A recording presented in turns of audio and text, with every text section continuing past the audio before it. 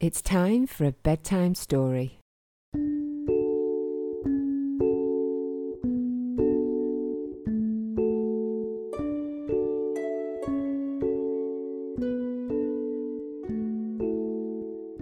Today's bedtime story is Monty McFlue and the Christmas Mystery by Sarah Parkinson. The Christmas parade has been sadly delayed. Partridge is gone with the flap of her wings. Can the McFlues spot all the right clues to find her before it begins?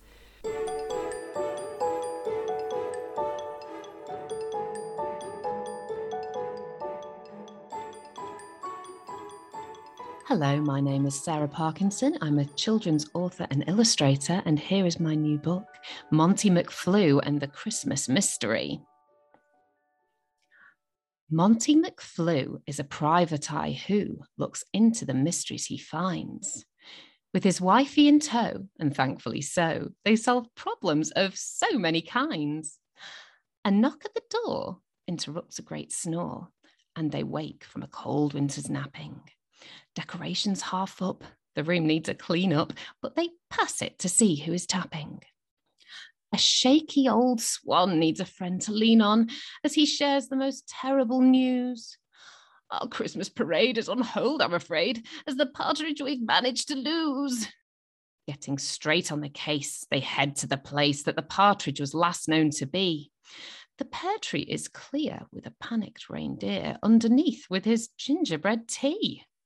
Rudolph points up and cries, "Did she take to the skies?" while the team work to find clues together. On high alert, Monty spots in the dirt a partridge's footprint and feather. Mrs. McFlue, or Shirley to you, is the brains of this private eye pair. Tracking each print, they hope for a hint, but sadly the trail goes bare. A gleam catching his eye, Monty spots way up high the partridge's pear tree throne. Perhaps someone longs for her part in the song and a flashy float of their own. Everywhere must be checked, everyone's a suspect. She's been gone since the start of the day. We shall ask without warning what they each did this morning, then we'll find who took Partridge away. 12 tapping and knocking, woodpeckers were rocking. The pipers 11 were piping since 7. 10 leaping crickets were jumping in thickets. 9 dragonflies dancing since dawn so entrancing. 8 maids up all night, making milkshake delights. 7 swans were all busy, their feathers so frizzy. 6 geese were yawning, all dozing that morning. The magpies were guarding 5 rings, gold and sparkling. 4 birds a calling, had learned rude words all morning. The 3 hens from France were out shopping for pants.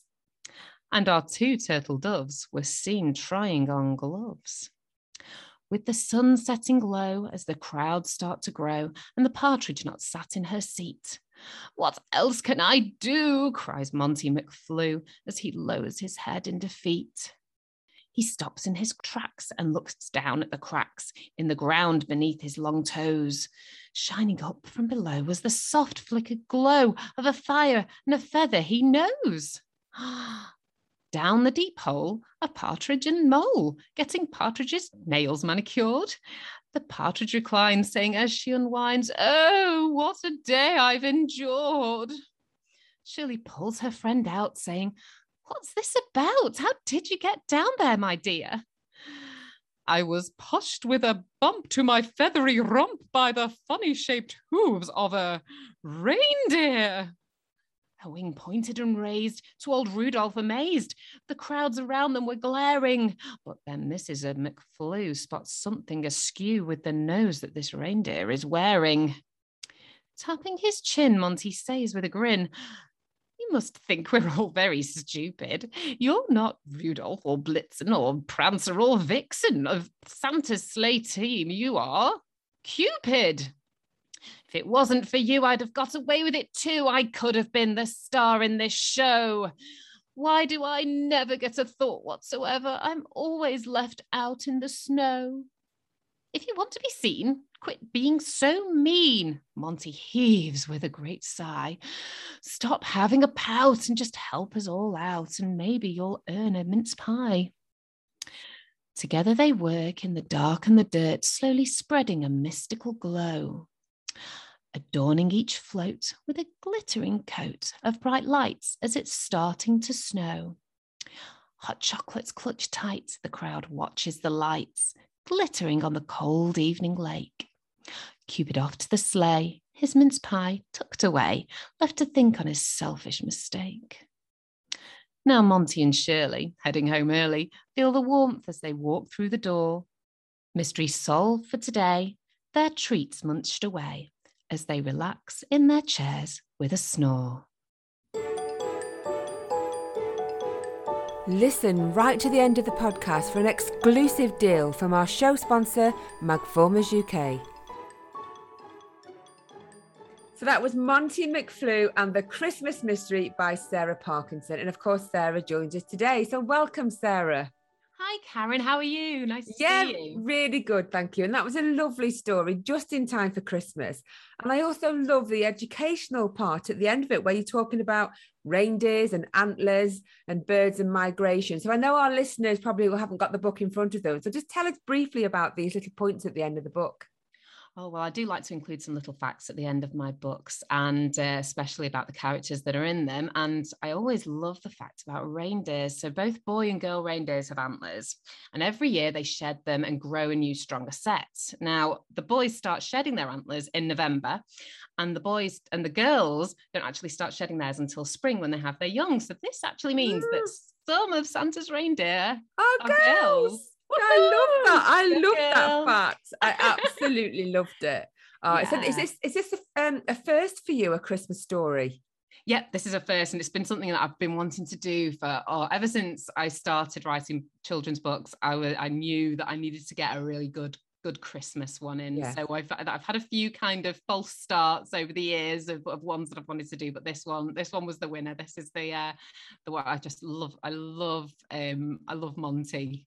And do you think this is going to be the start of maybe more from Monty, do you think? Could be. I know. I mean, it's the whole kind of title of Monty McFlue and the Christmas Mystery says that, it could be Monty McFlue and something else, brilliant. Doesn't it? So, yeah, there could be more of Monty, couldn't there? Definitely. And of course, we've recorded the Tales of Willow Park as well, haven't we? Which is your other series. So let's talk about those books. Yes. Yeah, what books are in the series? So, well, actually, this is technically part of the Tales of Willow Park, because there's all the characters from the books so far are actually in here as well. The other books, so I do like to have little kind of Easter eggs of little points as well, because I mean, at the very front of this book as well, there's one of the shoe fox's shoes actually appears, is what he finds. And I love those blue shoes; they're gorgeous. Oh yeah, we all want the shoes. That's just always what gets talked about is the shoes. Definitely, yeah. Yeah. So there's the shoe foxes, there's Dragonfly Pie, and there's Noisy Nora, my other three books as well. So this is the next technically in the series. So we'll just kind of see, but we'll see how we roll. See how you roll. And the illustrations are absolutely stunning. So congratulations, you've done your own illustrations as well. Thank you. Yes, that's all. But it's lovely because any kind of staff meetings are all in my head. It's all yeah. You haven't got to involve anybody. You can shout at yourself and give yourself a pat on the back. Yeah. No, but I do have. I couldn't not mention, but a double negative, Sue Miller, who is absolutely a wonderful editor with Team Author, who just absolutely champions me and really gives me confidence as I go down the process and everything. So she's been absolutely wonderful and always is. So I would highly recommend Team Author. Yeah, and they're the sponsors of the show as well. They are. Ta-da! Go full circle. So do you have any more works in process then, Sarah? Working on anything at the moment or plan to? There's a book I'll be working on next year with a lovely Instagrammer. Now let me make sure it's Barbara Gianquito, her name is. Oh, I know Barbara Gianquito, isn't it? Oh, she is such a beautiful soul inside and out. I just love as soon as I started talking to her, I was like, I need to, whatever it is that you want me for, I'm doing it. Yeah. Oh, I'm so glad you know that. Yeah, she's absolutely wonderful. So I'm going to be working on illustrating a book for her next year, which is absolutely fabulous. Gorgeous story. Look forward to that then. So is that a children's book? Children's book, yeah. And yes, but I can't tell you anything more. She's got all of that. I know that us working together is out there in the ether though. So that's I can share that much. Oh, how exciting. Oh, as always, Sarah, it's been gorgeous talking to you today. But for our listeners, where can we buy this fabulous book? When will it be available and where can we get it? Oh, well, you can buy it on Amazon from the 26th of November for your Christmas presents. Yay! Maybe it can be part of the your Christmas book advent, perhaps. If you open a book a day, then that would make a very good one for that one, or it could be a lovely Christmas present. So yes, absolutely. Perfect. Lovely. Oh, it's been lovely talking to you. I wish you all the best with the book. And I look forward to seeing more from Sarah Parkinson in the future. Thank you very much, Karen. Been lovely as always. Thank you. And have a great Christmas. Yes, you too. Merry Christmas.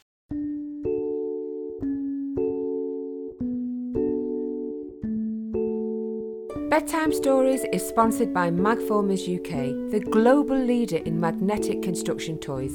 And falling under the same label, we have Sticko, the super fun, super cute preschool educational toy. Puzzly-Doo is the latest edition. Awesome puzzles and jigsaws with double the fun. Just flip them to colour them.